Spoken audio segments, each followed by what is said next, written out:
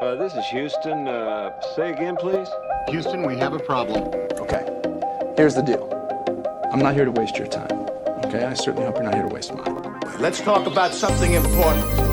Put that coffee down. Two little mice found in a bucket of cream. Now you put water into a cup, it becomes the cup. Be water, my friend. Welcome to Unstrategic, the podcast about digital strategy. Hey guys, today we are going to be talking about something that's very dear to me, and that's project scope development, also known as project definition, project scope management, or simply scoping. I'm your host, Adam James Lamagna, and I'm excited to share my project scope development template with you guys today. So feel free to stop the podcast, head over to unstrategic.com/project-scope to download the project scope template now. We are going to be walking through how to properly scope web projects today.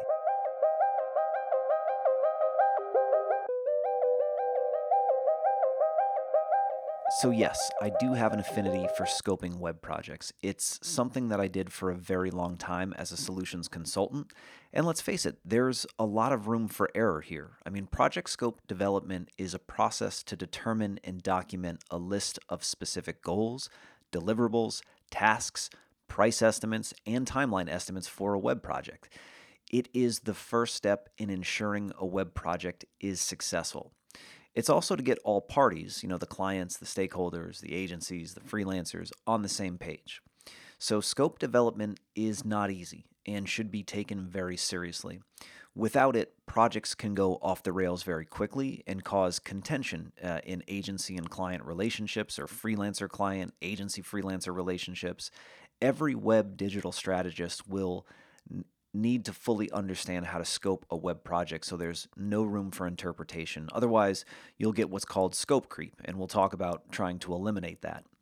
Now, every project will be different, but this guide should act as a blueprint for determining scope to get your project off to the right start.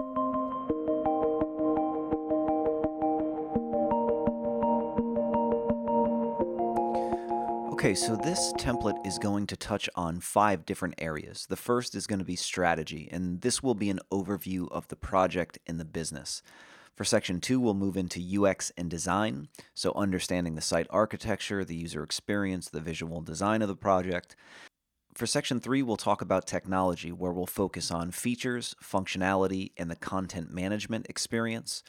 For section 4, we'll look at the peripheral landscape, and these are services that may not fall within your scope, but might be beneficial to the client. This will help eliminate scope creep, which happens more often than it should. And then the last section, section 5, we're going to talk about ongoing support and continued value for your clients.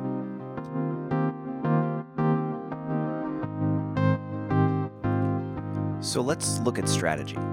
In section 1, you're going to gather information about the business, understand goals and objectives, and make sure all the stakeholders are involved in the process. But remember that we need to do this in context of the project itself. So this section communicates a number of different questions you should be asking your client or prospect. Use the template to help form the beginning of a good conversation with them. So the first question table on page 5 is of the project overview. Remember, you're working with a client or a prospect that wants to do some kind of digital or web initiative. So we need to learn about that project overview. So understand at a high level what they are trying to accomplish. Is it a redesign, a migration? Are they trying to build a membership platform or a simple marketing site? And then what are their primary goals? What are their secondary goals? What are their tertiary goals? You also want to get their requirements, so get a high-level overview of certain requirements including branding, design aesthetic, third-party integrations, features and functionality, and we'll flesh these out over the next coming sections, but right off the bat it's good to know if there's any kind of big bombshells in terms of features or functionality, third parties, etc.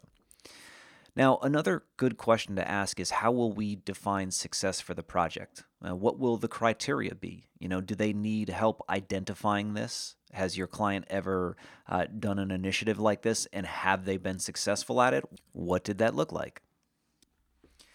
It's also the time to talk about risks and opportunities. So, does your client foresee any major or minor risks to the project? What areas might be problematic? Now, we also want to think outside the box right at the beginning, right? Are there more than just problems that we can solve? Are there any opportunities to be innovative or gain advantages with new technologies? That will bring value to the table for you when you're talking with your client about this project. Now, we also need to talk about budget and timeline. So knowing the client or prospect's budget and timeline are a must. And the reason for that is obvious. I mean, if you're working with a client or prospect that, needs a 6-month project done in 1 month, it might not be the best opportunity for you or your agency. And a lot of clients and prospects don't enjoy sharing budget numbers. So I always ask in a calm and direct voice if they have a budget that they can share. If they say no, then I'll usually say, well, with everything that we know now about the project overview, it does look like this could range from X amount to about X amount. Is that something that you were thinking, or is that a number that you're comfortable with? And you'll know pretty much right off the bat if your budget and their budget align. And if they don't, again, it may not be the best project fit for you or opportunity fit for you. In this first section, I also usually like to jot down some additional notes, and it really revolves around, the things that I feel or see when I'm talking with a client. So, are they feeling, excited about this project? Do they look a little worried about the project? Do they have concerns about the project?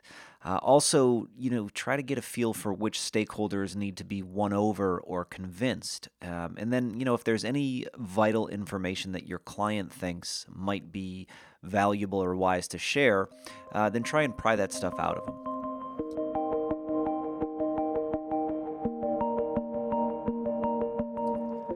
In the second question table on page 6, we'll chat with our client about their business. And this goes back to holistic strategy, what we were talking about on the last podcast episode with understanding and evaluating the entity. This is going to help because it'll give you more info and insight into the project itself, but this is also a strategic move to be seen as more than just a web vendor. You'll be seen as a partner, as a true partner, one that is invested in the success of your client's project and business. Understand their business and marketing efforts at a high level. There doesn't need to be a deep dive into this stuff now, but understand their lines of business, services or products, ask about their culture, ask about any big changes made recently or coming up. Then get into understanding a little about their customer, right? How do they currently connect with them? How do customers find their website through SEO, SEM, social campaigns, etc.? Do they have web personas created, or is that a part of the project? Where are their users hanging out online, or where are they shopping online? Ask about their primary goals for visitors on the site. Ask about their secondary goals, their tertiary goals. Is there a certain behavior flow that works now on their current site? What do they feel needs improvement? Ask about their industry and what's trending or influencing or disrupting the space. And you should also ask about analytics and tracking. What platform are they currently using? Can you have access to it? Because that will help us analyze current behavior and possibly create a baseline for future success. There also needs to be clarification around tracking integrations. So, will the agency be responsible for integrating Google Analytics, Hotjar, Chartbeat, Web Trends, Omniture? There's so many different platforms out there. So be clear about what your role is with implementing and potentially maintaining these tools, because believe me, they can become extremely tedious.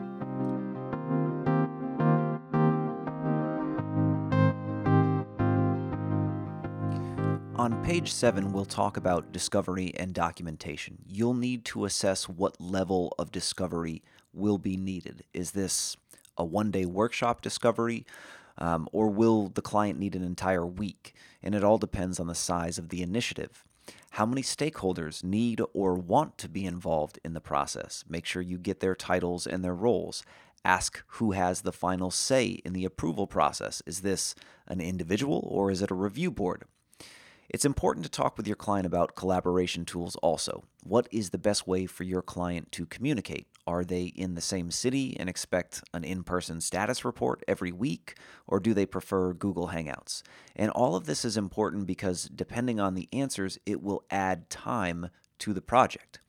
Now, you should also ask your client if they have any material that needs to be looked over, like production reports, product descriptions, brand positioning docs, etc.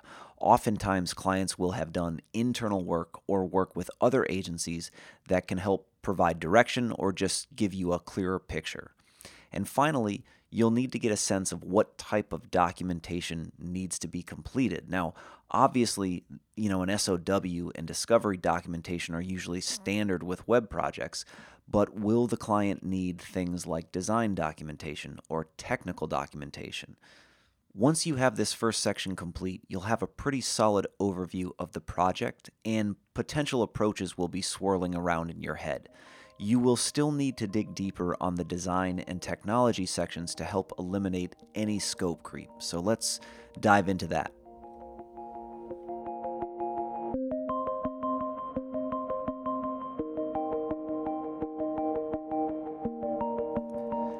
In Section 2, the design phase, you'll have mainly 3 components that need to be addressed: information architecture, user experience, and visual design. I should start by saying that we need to make sure the client has brand standards or guidelines that you'll be working with. If not, then that might be a project within itself if they need things like a logo, a tagline, brand identity. Now, other clients might just need a couple of font families to choose from, so make sure to be clear about branding and what your role will be. Site architecture or information architecture, IA, really revolves around what content types are on the site. Now, don't get me wrong, information architecture is definitely a discipline, but for the purposes of scoping, we just need to understand the different content types because this will give us a feel for how many pages or page templates we may need to create. If clients are in disagreement about what to name their content types, you can always use a TreeJack test, which is a designless user test to determine the clarity of the nomenclature of the information architecture. It's pretty cool, and the link is in the template, and it could help with any stakeholder battles. Now, you can also ask your clients if any internal designer on their team has worked on any wireframes. The only reason I bring this up is because there was one time I scoped a project and did not ask about this, and the client had already done some internal work that our designers could have used as a starting point. But this should come up in the first section when we are asking about the client material.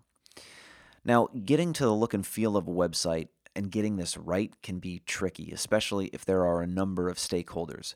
You'll use brand standards to start, but you can consider doing something like a 20-second gut test. Again, link is in the template. It's a great way to establish a design direction that your client might like. Now, over the years, I've realized that color schemes and font families hardly ever help with conversion rates. Probably never. So work with your client to make the design according to their needs and their wants within reason. And just be clear about the number of design cycles that they'll get, usually around 3 to 4 rounds depending on the size of the project. And that anything after that, over 4 rounds, is going to incur additional charges.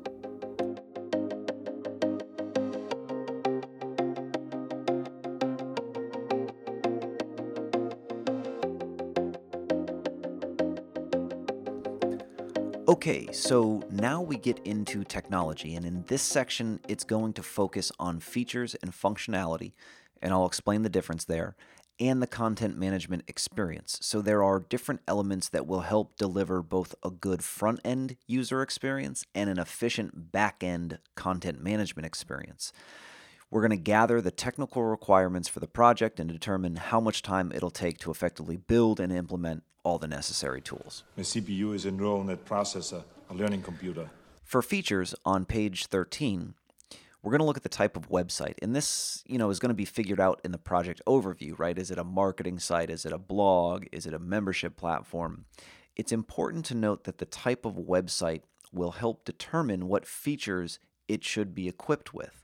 Some examples are, that blogging website, you're going to need a search bar, related posts, recent posts, category pages, archive pages. For a marketing website, you're going to need things like services details pages, contact forms, testimonials, and reviews. For a membership website, you'll need membership signups, profiles, directories. All those are features. A feature is a means of providing a benefit to users. We will determine this based off of the goals, the users, and the type of website. Talk with your client about the core features, the absolute must-haves on the website. Now, there are too many features to name, but your clients will usually come equipped with a wish list of features. Determine if those features will help users with their goals on the website and if they'll help clients with their project goals. If the answer is yes, then put this into a core feature list. Anything else can go into the secondary features list, features that might enhance core features. Also, ask your client if time and cost were not an issue, what features would they really want on the site, which will help get more of an understanding for the client's hopes, desires, needs for the project.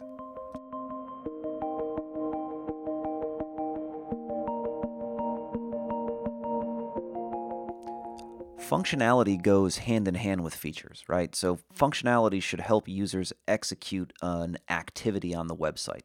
You're going to want to talk about core functionality. What is the core functionality of the website? Is it site-wide or at an individual page level? Functionality can be sliders, carousels, image or video galleries, animation on calls to action or hover over states, breadcrumb navigation. The goal of implementing functionality should make user paths easier, more engaging, and helpful. Talk to your client about secondary functionality. What would be nice to have? If time or cost was not an issue, what crazy, awesome functionality would you add to the website? You'll want to talk about integrated functionality. So is there going to be some kind of map integration like Google Maps or Leaflet? Maybe they'll need embedded social comments on a particular page.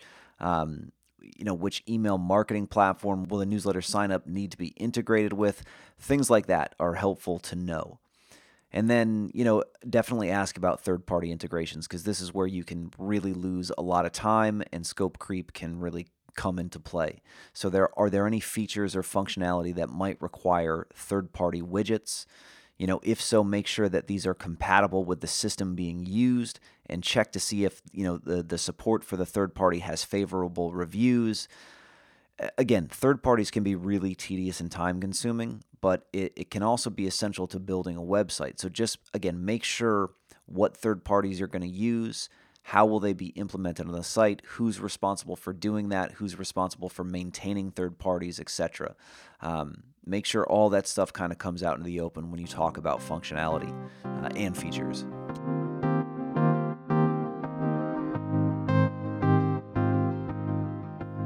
For content management, given the amount of knowledge that we know about the website, we will have an idea of what we'll need from a back-end perspective in terms of workflows, user roles, and tool set.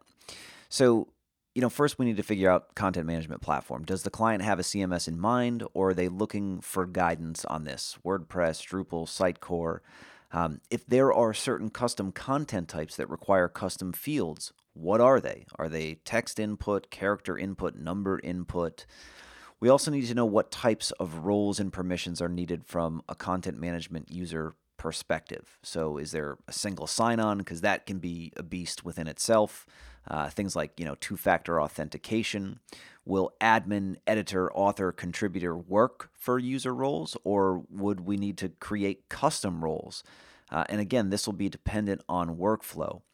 And then you'll ask about, content management workflow. Will there need to be continual posts and pages created? What type of workflow will this follow? How many CMS user roles will be involved?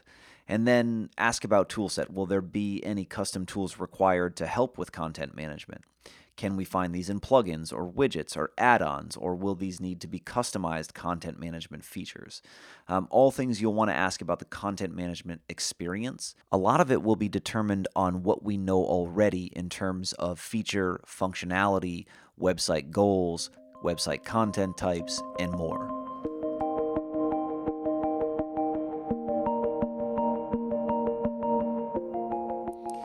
Let's try to eliminate scope creep. And I'm not saying this is ever fully done. Scope creep usually tends to come in at some point in some form or another, but we can try to mitigate it. So scope creep occurs when the project is not properly defined or documented. So we need to set clear expectations with our clients around what is covered and what is not covered. Let them know the full services you provide and which ones you do not. Document everything. It's important to document the full scope of the project and also document what's not included. Put it in writing, please. And then get consensus and agreement. Identify and agree to a particular set of tasks and deliverable for the project. Define, assign, and then schedule it. I find scope creep to happen in a few common areas with web projects. So clearly outline if the following services are included or not included. Content is a huge one. So will the client create their own content? If not, determine a set of number of content cycles and pages for content creation. This can trip up web projects not only on budget, but clearly on time. If there is a content migration, can or will the client do any manual content upload? And obviously this is going to depend on how much content the previous site has. Make sure to define a browser device matrix to let clients know which versions of browsers on what devices you'll use for quality assurance. Most agencies say something like, cross-browser testing on the latest publicly available versions of Firefox, Chrome, Safari, and IE. Obviously, try to avoid older versions of the certain browsers for obvious reasons. Now, when we get into things like hosting, SSL certificates, platform fees, some agencies will include hosting, but others won't. So make sure to define that. What's your standard procedure? Will you include an SSL certificate? I mean, everybody is going on HTTPS these days. It's the secure thing to do. And also, if you're not working with open source platforms, will that platform fee be a one-time cost, an annual fee? Is it a part of the project? Is it not a part of the project? You'll also need to look at accessibility and ADA compliance because this can be really tricky. There are different levels of compliance for different industries, and I would implore you to read up on it and clearly define what you'll do as a part of the scope. So there is a link in the template. And remember, we also need to talk about marketing channels and platforms. Websites do not operate in silos, so it might be worth figuring out what other marketing channels will help the project succeed and let the client know this. I mean, you don't want to be putting up a Facebook business page at the end of the project because your client totally forgot that was important and really thought that that was a part of the scope, but it actually wasn't. So just talk about those things. And if scope creep does happen, then you'll need to have a process for managing that change to the project. And that's usually done through things like change orders and increased scoping.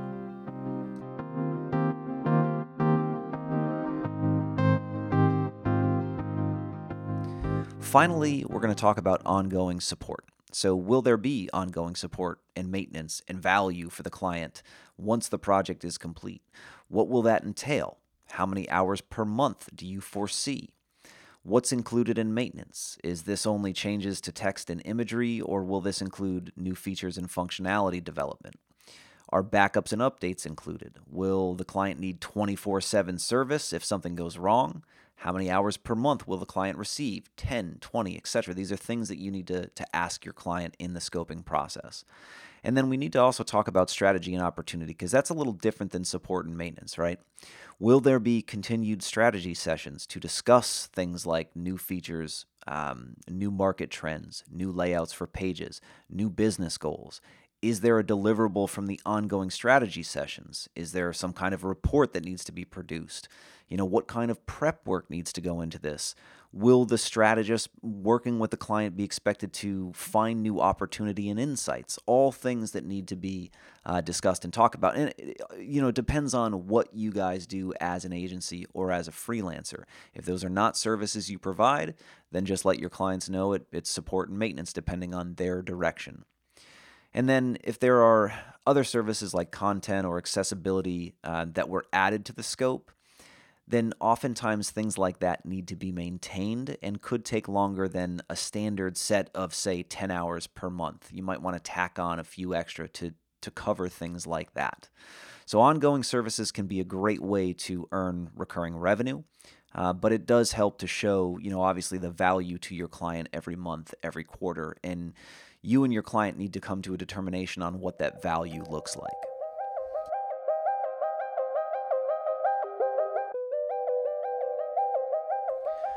In closing, a successful project scope development properly identifies what is required to hit the project objectives, but also assesses potential risk and opportunities.